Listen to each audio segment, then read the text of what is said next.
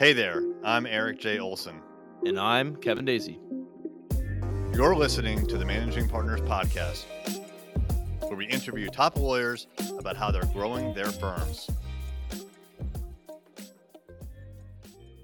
Hey, everybody. It is Eric J. Olson in the Array Law offices here, and we are doing another edition, a live edition of the Managing Partners Podcast. So this is where we interview America's top managing partners to find out what they're doing to fill their pipeline and to get more cases. So we like to always interview managing partners, but we've also started doing something a little bit different, which is to bring in other industry experts. And we have one of those with us today, Elise Holtzman. Hey there, how you doing? I'm great, Eric. How are you? Good. Well, thanks for joining us. We had a little bit of technical difficulty, everybody, so we're starting a few minutes late, but we're here. We're here. We're ready to go, finally. Well, cool. Let me tell the audience a little bit about you, and then we'll get to talking. So right. Elise is a former practicing lawyer, certified executive coach, and the founder of The Lawyer's Edge, where for the past 12 years, she has worked with law firms to grow thriving businesses by helping lawyers become better business developers and leaders. In addition to providing consultation, training, and coaching for her clients, Elise speaks frequently with legal organizations such as the State Bar Association, ABA Women Rainmakers, the Leadership Council on Legal Diversity, and the Legal Marketing Association. Elise is the host of the Lawyer's Edge podcast, where she and her guests discuss current trends and enduring principles that drive lawyers' success and happiness. Well, thanks so much for joining us on the Managing Partners podcast. Thanks, Eric. Thanks for having me. I'm excited to be here. So you are a former recovering practicing lawyer. I am still recovering, but yes, that is true. How did you end up going from practicing law to what you're doing now? So when I graduated, I went into a big law firm. I was doing commercial real estate transactions, which I loved. I never was interested in being a litigator, although I am married to one. And after doing that for a few years and doing the crazy New York, pulling the all-nighters and being there all weekend and stuff like that, we kind of went and did something crazy, which was to have a baby. So there we are, two big law lawyers trying to juggle work and baby and all of that. And, back then there was no such thing as a coach. I had never heard of, unless you were talking about your baseball coach, there were no coaches. And, for many women, we felt like we didn't really have mentors and things like that, because the women that went ahead of us either had sacrificed everything or really weren't feeling like they could or wanted to be particularly helpful. And I don't fault them for that. It was a tough time for them, but I really didn't know any better. I thought, well, I've tried this thing. I even tried part-time, which was 40 hours a week, but I was still working 70 hours a week because I was on a salary and I was pretty senior as an associate. So I decided to leave. And,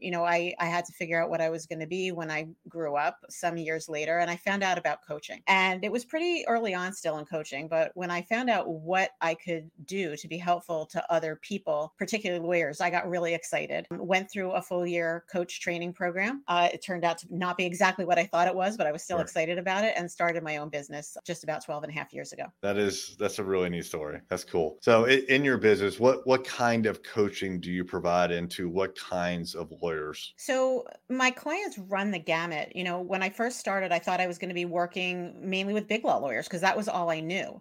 And then because I was trying to stay closer to home and not have to travel with kids and all of that sort of thing, and I was really fortunate to be able to work part-time, I wound up getting really involved in my local State Bar Association, which has a very active solo and small firm section. And so I started working with solo and small firm lawyers and found that, not that I had a knack for it, but that I loved it. I loved working with business owners who, were sort of putting everything, out there to, taking risk and trying to do better for their families and for themselves. And so I am now back to working with a range, but I would say that I do a lot of work with solo and small as well as with, mid-sized law firms. And depending where you are in the country, that can mean a lot of different things. And then as far as what I'm working with people on, it's a lot of it is about business development, right? Nobody bothered teaching us this stuff in law school. And it becomes, it can be a real major stress point for people. And so they don't necessarily know how to do it. And they also have all of these things in their head that are telling them, you're not going to be good at this, or you're doing it wrong, or whatever it may be. So a lot of business development work, and then also a lot of leadership work. And that,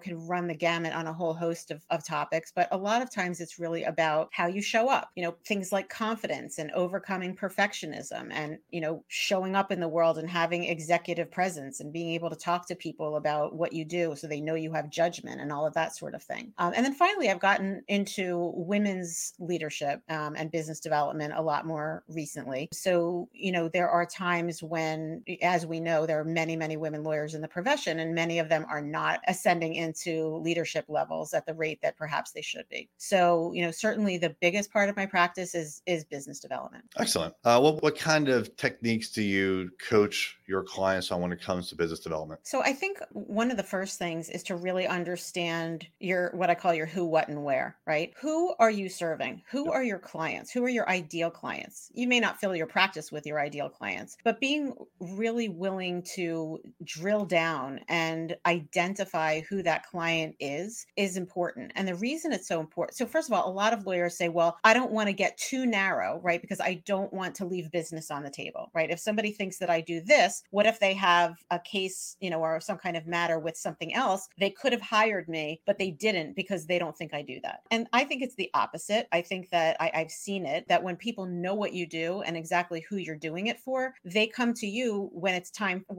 to have an expert in that area. And not only will they come to you, but they'll refer everybody they know to you because they trust that you know what you're doing. I mean, nobody wants to go to their dermatologist or their general practitioner for heart surgery, right? And so in the same way, people want the expert. So really drilling down, who are the people that I want to be attracting to my practice? What do I do for them? And where do they hang out? Am I hanging out in a general organization or in general places where I'm not likely to find my ideal clients? Or am I hanging out where, there are tons of them and I can share with them how I can be helpful? So that's the tip of the iceberg. But once you know that, it's really important to be, confident about it. And you're not selling, right? Lawyers, everybody, people outside the profession think that lawyers love selling. The truth is, as you know, and as your listeners know, they don't love selling. And part of the reason they don't love it is because they don't want to get out there and quote unquote be salespeople and beat their chest and be the proverbial used car salesman. If they wanted that, they wouldn't have gone to law school. They would have gone into sales. So, I think that really reframing what this is, it's really just about helping other people and businesses and making sure that you find them and match with them so that they know what you do and how you can be helpful is the key. I think what you were talking about is very important. Creating an avatar of your ideal prospect. And you may not have anybody that comes through your doors that actually 100% meet that avatar, but the higher the percentage of correlation between what you want and what you aim for and what you get, the more likely it is that that's going to be a fit for you, right? So I think it's important for managing partners and anyone in business, frankly, to really deep dive into what their customers and their ideal customer looks like and create that avatar. So as an example, for us, it's managing partners of law firms. But when I speak to branding experts, and I've done this before, they'll ask me, okay, well, is it a man or woman? And I'm like, well, it's both. Yeah, but you have to pick one. Right. Is it a man or is it, okay, I guess it's usually a man. How old are they? Well, between, 35 and 65. No, give me an age, give me a number. All right, 47, right? And so you have to very quickly start identifying and making decisions. And those things matter when it comes to everything in business development. So if you know that you're dealing with people, just as an example, that go to country clubs, you'll speak to them differently than people that go hunting for the weekend, right? And all of your marketing material will be different. It's a different angle. So yeah, exactly what you're talking about. We completely subscribe to that as well. I just want to mention one other thing. So I know that, we're talking to managing partners who could be in their own practice, or they could have partners and colleagues with them. Mm-hmm. And I think that when you're in the managing partner seat, it is really, really important to remember that, at least in my view, one of your goals really needs to be to make sure that the other people in the firm get growth and training and education. And it doesn't have to be like an outside consultant like me, but make it clear to them that you're going to teach them how to do this stuff. Because what happens is, we sort of forget that, where they came from, and they don't know how to do this either. And so not just say to them, well, where's your business? You want to make partner, where's your business? Or you're not producing enough for the firm. There's a reason for that. Sometimes they don't know how to do it. They don't know how to manage their time appropriately so that they can fit that in. They don't necessarily view it as part of their job description. And one of the things I tell my clients all the time is, you're not just a lawyer anymore. You are in the business of marketing your legal services. And so your managing partners are probably, we're preaching to the choir, but I think I encourage anyone listening, if you're in that role, to be passing that along to the people who are coming behind you. It'll run to your benefit as well as to their benefit. And by the way, people stay longer with firms where they think they're being invested in, and they're engaged. Yeah, no, that's great advice. You're right. I can't imagine anyone comes out of law school thinking, I can't wait to sell, right? I haven't met one yet. Yeah, but it's, of course you're going to get people that just find you or referrals, right? So like we ask managing partners all the time, what are some of the ways that you get new business? And we always hear the same answer. There's lots of answers, but we always hear this one, referrals, right? Or, we do good work. And so then our clients tell other prospective clients, which is awesome. I totally agree. That is the best way to get work, or at least it's the best, highest quality way of getting work, but it's passive, right? You're hoping that one person tells another person, and it's usually at best a one-to-one, one-time referral, right? And so it's very, very difficult to generate a lot of business, especially quickly if you need it or you want it or whatever, by just waiting for referrals to come in. So you have to do something active, right? Whether it's business development, traditional advertising, digital advertising, you have to do something, right? And it has to be active business development. That's the difference. And I think that to your point about being active, people, even when they understand that, they don't necessarily know what that means and what that looks like. And so, I'm not somebody that is a huge believer in advertising, although I know that for some practices, it absolutely works. But one of the things I talk about is, in addition to all the relationship development that you can be doing, right? And in addition to things that are, so I distinguish between business development and marketing, right? So marketing is sort of the one-to-many stuff for the most part that people are doing, whether it's digital advertising, it's, SEO, it's whatever it may be. Then there's the relationship development. But there's one thing that people sometimes miss, which is this idea of raising your visibility as an expert, right? So when people start thinking to themselves, trust and estates lawyer in my local area, what name comes up for them? Or if I say to you, hey, Eric, you live down the street from me, I need a lawyer because we haven't done our wills yet. And, we're having a baby next month. Who do you know in the community who does that? And so what happens is sometimes lawyers just sit at their desk and they churn out the work, and they forget that they need to also be raising their profile. And that doesn't mean going around beating your chest. It means adding value. So maybe you speak on a panel, maybe you speak at your library, or you speak for a chamber of commerce, or you speak at a bar association event for lawyers who don't do what you do.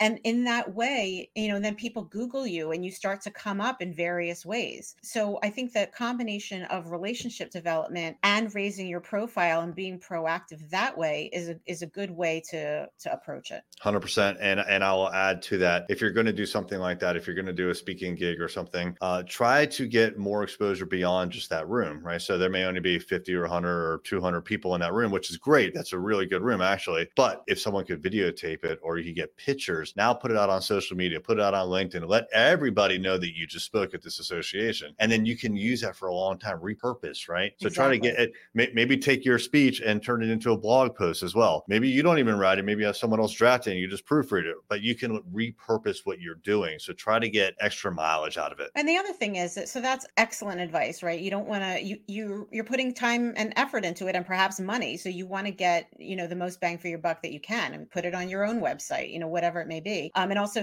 maybe send it around to some other people and say, hey, I recently spoke at this event. Are you looking for a speaker? I'd like to speak at that event. So you can definitely maximize what you're doing. I was going to say something else and I forgot. I'm sure it was utterly brilliant, and we'll see if it comes back to me. Well, I got one for you. All right. So okay. You know what you focus on, it sounds like really kind of two pillars in a law firm. One is business development. One is leadership development. On the business development side, I would say that the business development and what we do here at Array Law is digital marketing. So those two bring leads, bring prospects, prospective clients to the law firm. And that typically means there's going to be some sort of a meeting or a consultation, but it doesn't mean that that prospective client is going to become a client. There's usually some time that passes between that meeting and when they actually either need you or agree to proceed with you. What do you feel like managing partners and other lawyers can do to nurture these prospective clients and kind of increase the likelihoods that they'll become real clients? Right. So that's a great question. So,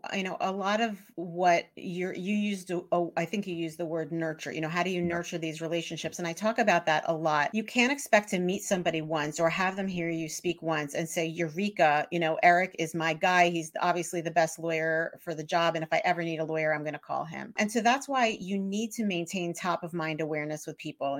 Some marketers will call it TOMA, top of mind awareness. And, depending on how you met that person or encountered that person, you may want to do it in similar ways, or you may want to do it in different ways. Maybe you met them at a bar association conference, or you met them at a local business meeting in your community. Follow up with people, right? If you've connected with somebody and you like them, follow up just to say hi, get to know them a little bit better, learn more about what makes them tick. You can definitely connect with people also in digital marketing, and you'll know more about this than I will. But, if people are consuming your media and you can tell how they're consuming your information, give them more of it. If there's something on your website that got a zillion hits and other things that nobody's paying attention to, maybe you double down and you give them more of that. So the whole point is delivering value and creating connection. And so, if you're nurturing relationships with people who are already in your network, check in with them, send them something that's of value, make a restaurant recommendation, let them know, hey, you know what? I know I may not do the kind of work that you need when you need a lawyer, always, maybe sometimes you will and sometimes you won't. But if you need any lawyer and you don't know who to call, just call me and I'll help you get to the right person. You can just serve as a resource for people so they get to know, like, and trust you over time. And they remember what you do so that when the time comes, they do know to call you or to refer you to somebody else that they care about. Yeah, love it. No, that's great. All right, I want to kind of put you on the spot here as we wrap up the podcast. I didn't give you a heads up that I was going to ask this question, but when it comes to either leadership or business development for law firms, what would be like the number one tip that you would have for lawyers about how they can improve either one of those aspects? I would say take stock of your mindset and the voices in your head, what you're hearing, right? So we all have what I would call head trash, or what coaches like to call gremlins. We all have these voices in our heads that are telling us, you're to this, or you're not that enough, or what makes you think somebody would want to hear from you, or, oh God, somebody's going to ask you a question that you don't know the answer to and you're going to look like an idiot. And what I would say is that the vast majority of that stuff isn't true, right? It's true for you, what I call like lowercase t truth, but there's a global truth, capital T truth. And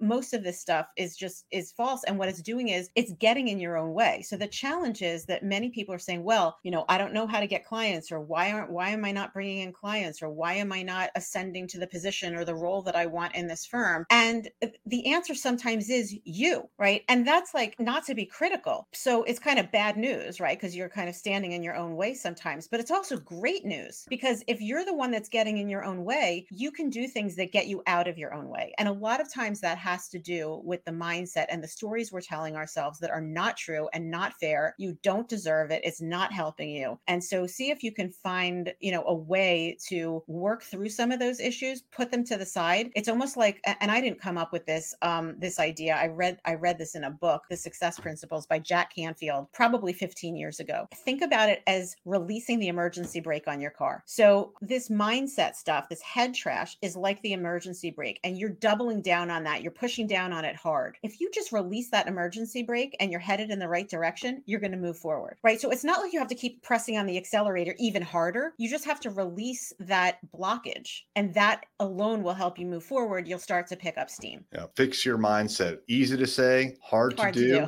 And you'll probably want a coach like Elise to help you through that. So yes, Elise, if someone would like to reach out to you, if they want help with business development or with leadership or to fix their mindset, how should they get in touch with you? Thanks for asking, Eric. They can connect with me on LinkedIn. So it's just Elise Holtzman, or you can email me directly. I'd love to hear from you. It's just Elise at The Lawyer's Edge. That's ELISE at thelawyersedge.com. Fantastic. Well, thanks so much for joining us. And if you would like to take advantage of more awesome podcast episodes like this, you can check out our full library at arraylaw.com/podcast. And if you're looking for digital marketing in order to help fill your pipeline at your legal firm, you can go to arraylaw.com and we'll explain our services, which are web development, search engine optimization, social media, and online advertising. All right, Elise, thanks so much. Thank you, Eric. Bye.